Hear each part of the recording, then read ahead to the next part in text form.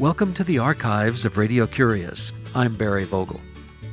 The governments of most countries in the world send an ambassador to other countries to talk about and promote what their country is like and to carry on the political affairs between one country and another. These ambassadors often have assistants who are called cultural attachés. The cultural attachés present the culture, the folklore, and the history from the country where they are from to the country where they are visiting. In this program, from the archives of Radio Curious, recorded in 1997, we visit with Gregorio Luque, who was then the Council for Cultural Affairs for Mexico. He'd spent 8.5 years in Washington, D.C., and at the time this program was recorded, he had been working in Los Angeles, California as the cultural attaché for 18 months. His idea is to broaden the cultural presence between the United States and Mexico. Gregorio Luque, welcome to Radio Curious. I'm very pleased to be here. Talk about the cultural presence that you're trying to bring to California from Mexico. What gaps are you trying to bridge? I believe that Mexico historically has one of the richest and most powerful cultures in the world. It's a tradition that comes from more than 3,000 years. And this tradition is known only partially. We know a little bit about ancient Mexico and the pyramids and some of the 20th century art, but there's a lot of gaps in this. And there's also the need to make it accessible to a broader audience. I truly believe that the best way that you can understand a culture is by studying its art, by studying its literature, its paintings. Many times you can learn more about a people through their art than if you were to read statistics or the current affairs, because the culture reveals not just what the way people see themselves, but also the continuity of that feeling throughout the years, and this is why it's so important, it's so useful. Oftentimes, though, it is the artist that is persecuted by repressive political governments. They try and explain something or express a new idea. We have the horrible history of what happened in Chile in 1973. Yeah, and it is the artist, the conscience of a nation.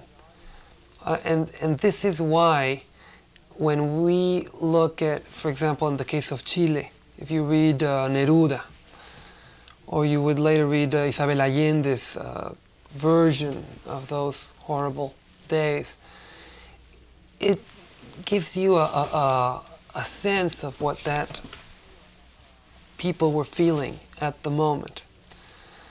But not only does it communicate the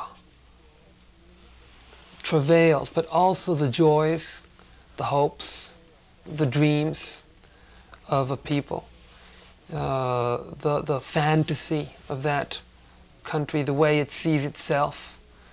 And it gives you something that is even more important that cannot be necessarily rendered in words, which is a sensitivity.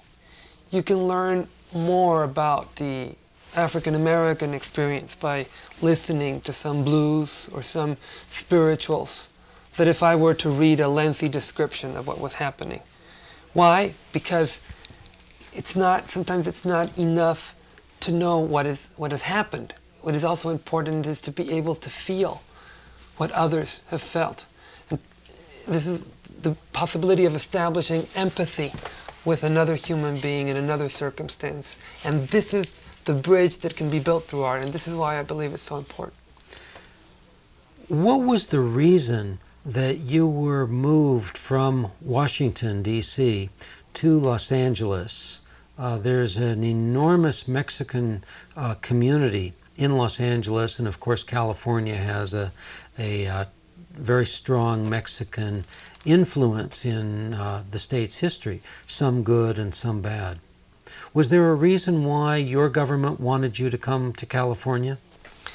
Well, I believe that there isn't no city in the world that has a largest, not only of Mexican but of Spanish-speaking people after Mexico City than Los Angeles, and so the purpose has, I believe, a double function for all of those that are of Mexican origin, no? Especially from the young, from the children. It is important for them to know the culture that they come from, to be able to feel pride in this culture. And for those that are not of Mexican descent, precisely because there is such a large community, it is important to understand more and know more about it, and to find what we can learn from each other, and how can we prosper together. It has been said that Mexico and the U.S. have been neighbors, are neighbors, and will be neighbors forever. And so it is very important to make this neighborhood, this togetherness, a source of strength and not a source of division. And so culture can help that. It certainly can't solve all the problems, but it can permit a greater understanding of the other. And so I think that it is a very important job to do this, and that has been building. You must remember the beautiful exhibit 30 Centuries of Splendor, but always it was like a big exhibit and then nothing, and then another. So the idea is to try to give it continuity and to make it a more permanent cultural promotion. Mexico is a country with multiple races and many different racial origins, and California is becoming the same thing. You can bridge gaps by bringing a synthesis or creating a new synthesis of sharing cultures with the different racial groups. But how do you do that? And at the same time, when a new synthesis is created, maintain the cultural identity of the many different races and the many different cultural groups? Well, I think that the Mexican experience can be useful in this country because you lose that individual identity. In the Mexican experience? Yes, I believe that, and you form a new identity. In other words, the many different Native American or Indian groups have blended more into a Mexican culture? In Mexico, what happened in Mexico is that you have, of course, a very strong Indian civilizations. And then you have the arrival of the European, Spanish cultures. And also you have a strong African American influences. And all of these very strong cultures blend and form a new identity and a new culture that is enriched by all of them, but it is also different from them. The strength of a person like Frida Kahlo is precisely that she represents the coming together of different cultures. And this is evident in everything in Mexico. Who is Frida Kahlo? Frida Kahlo is, one of Mexico's greatest artists. She's probably the most famous women artist of Mexico. And increasingly she's being very much admired abroad, and particularly in the United States, I would say. If you were to sum up the contributions that she has made as an artist, what would you say? I would say that she is a multicultural Mexican artist. She's somebody that was able to bring the different racial and cultural and religious aspects that exist in Mexico and to fuse them to express herself using all of these elements to create a work in which people can recognize each other. Many different people can recognize each other. She had a very difficult life, many painful surgeries, difficult for her to get around.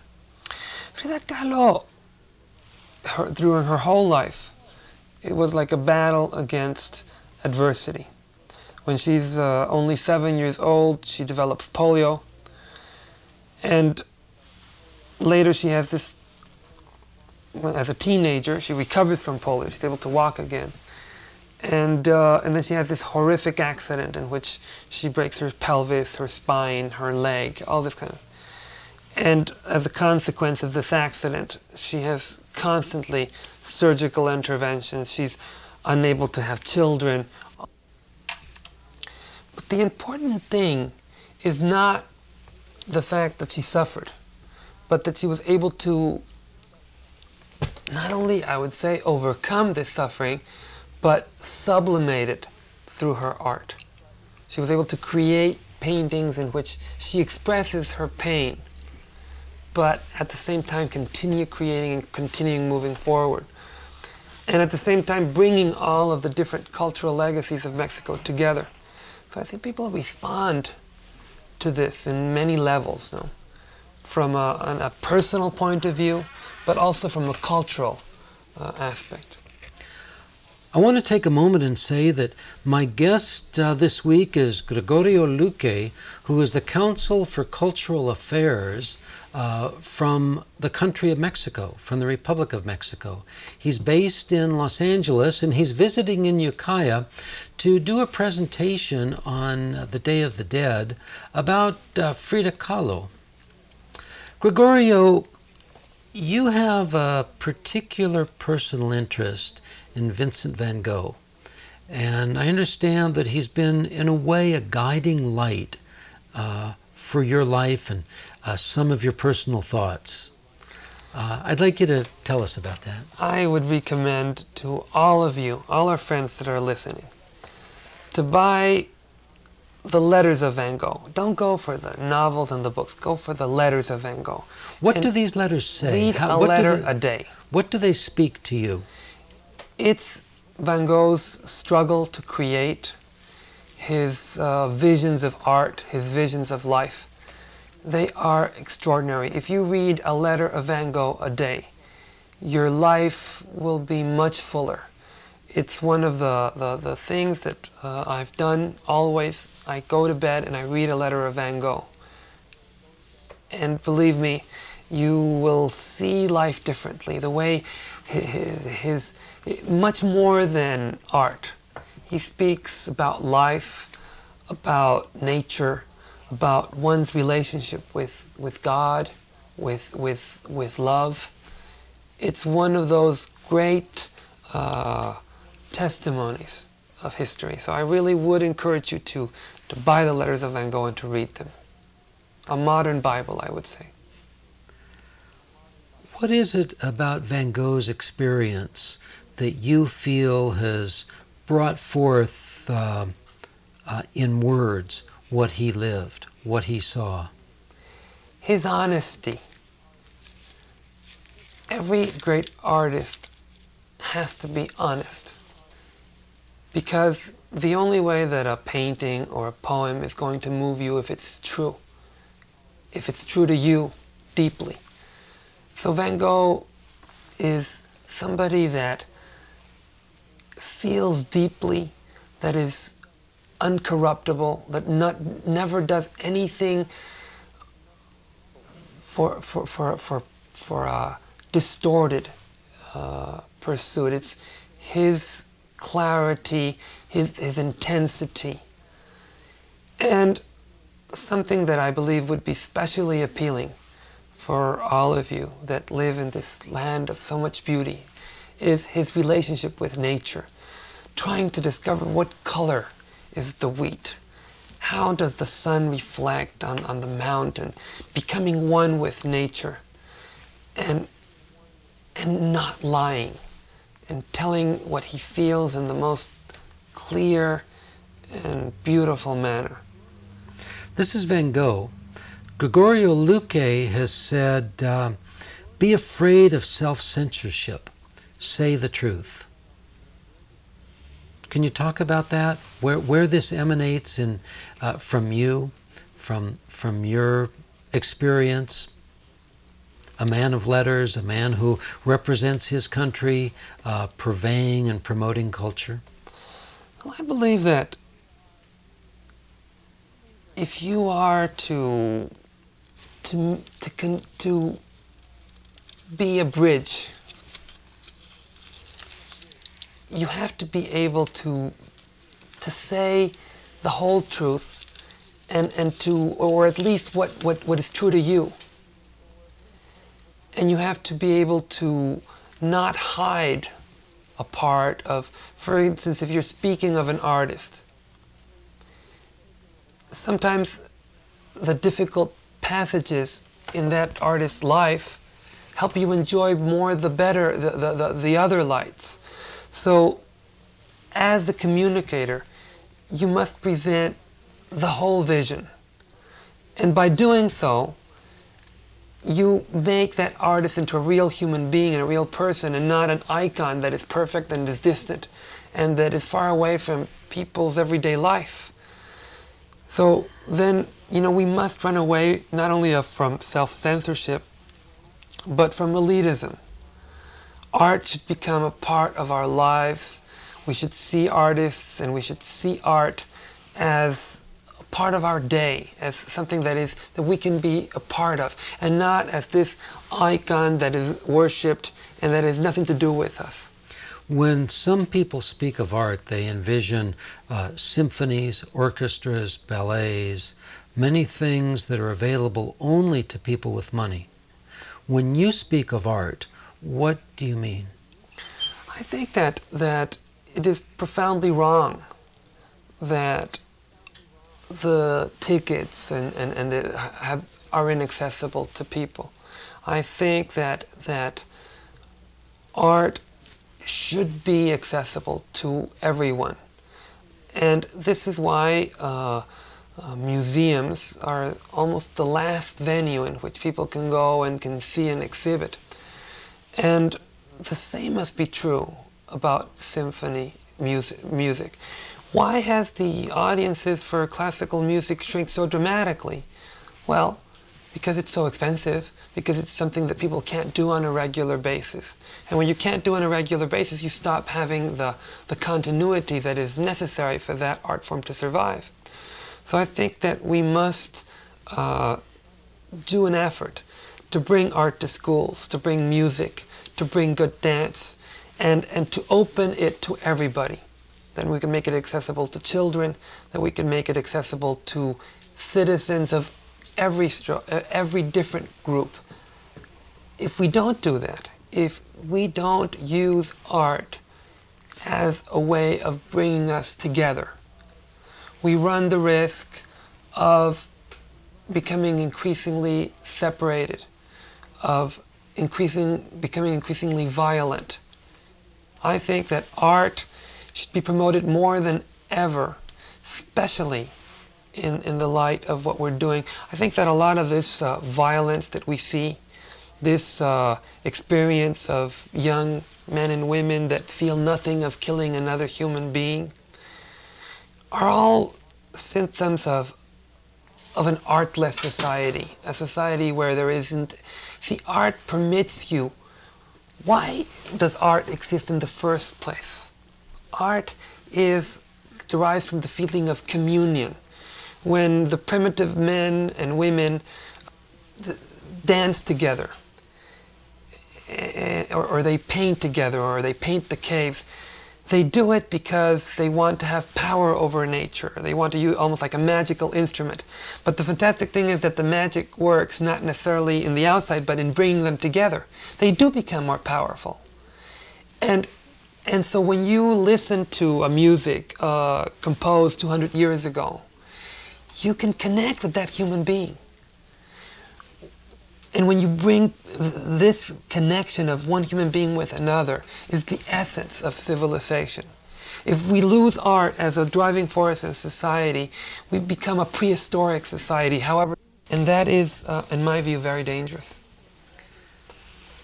You represent the Republic of Mexico, but is there someone in the Republic of Mexico who tells you, as the Council for Cultural Affairs, what you should do and how you should say what you should say? Or is this your choice? I've been able to Mexico's culture is so vast and so rich that it's almost inexhaustible. And I have been able to promote those artists or those figures that are considered the most important of Mexico, not necessarily by me. By whom? But by society. By through history, there are artists that that survive, authors whose books continue to be published and to be read, painters whose work is still, even if they have died, their exhibits continue to be known. And I have tried to begin precisely by those main figures of Mexican culture, because what I'm interested is in trying to use these great artists, these people like Diego Rivera, like Sor Juana, like Frida Kahlo, as ways to build the bridge between Mexico and the U.S. And by no means does this mean that there are not many other artists that could be equally worthy, or there may be artists that are emerging today. But if there is like an interest in, say, Frida Kahlo or Diego Rivera, and then we're able to take advantage of that interest and broaden it and tell them more about Frida and bring them in, well then this serves a double purpose of nourishing an interest that is here, and at the same time of speaking of that artist, and by speaking of that artist, speak of the culture in a broader sense. You speak of Frida Kahlo, for instance, and the challenge, in my view, is not only to speak about Frida Kahlo, but how does she connect with the Mexican experience? How does she incorporate popular art, the retablos, the milagros, the popular traditions, the pre-Hispanic traditions? And you present them all that, and so then maybe that was only interested in Frida Kahlo might be interested in retablos, want to go to a church, might want to see, I don't know, other forms of iconography. In your country, you have a very unique job, and you bring it to our country. How does a person like yourself get the job that you have? Well, most of the time, you have people that are either established authors or that are, very well-known artists, or people who are basically 20, 30 years older than you, that have been recognized as such. And in my case, I was fortunate to having given this opportunity earlier in my life, which I believe is also very important, because since I'm not a famous author myself, my interest is in promoting others and to bringing other artists and to share them with great enthusiasm and great love for this art, and to be able to connect with people. So I don't know. I don't think there is any written. Do you have connections in the government of Mexico that allowed you to get the job that you have? Well, you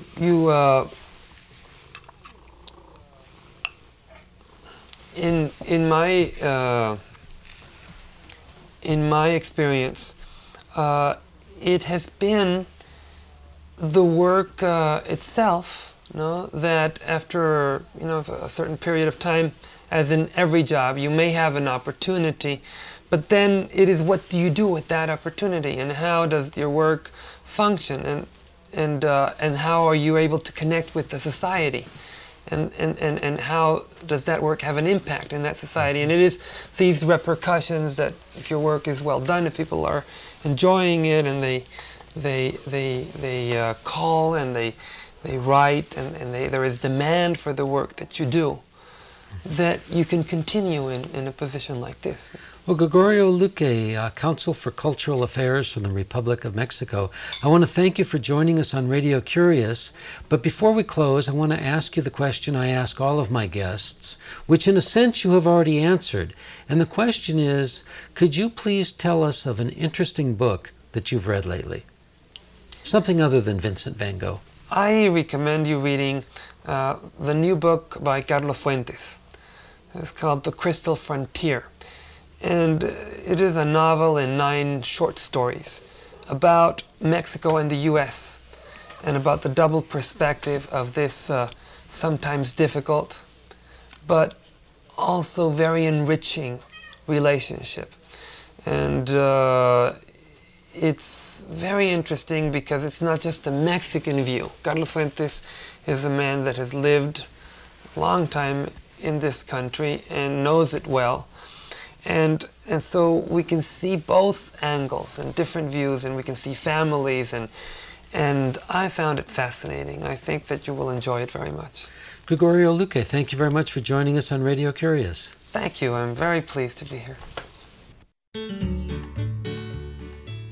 In this program from the archives of Radio Curious, recorded in 1997, our guest has been Gregorio Luque, then the cultural attaché from the Republic of Mexico, assigned to the Mexican Consulate in Los Angeles, California. The books that Gregorio Luque recommends are The Crystal Frontier by Carlos Fuentes and The Letters of Vincent van Gogh by Vincent van Gogh. Copies of this and other editions of Radio Curious can be found on our website, www.radiocurious.org. At Radio Curious, we appreciate hearing from you. Our email is curious@radiocurious.org. The snail mail is 700 West Smith Street in Ukiah, UKIAH, California, 95482.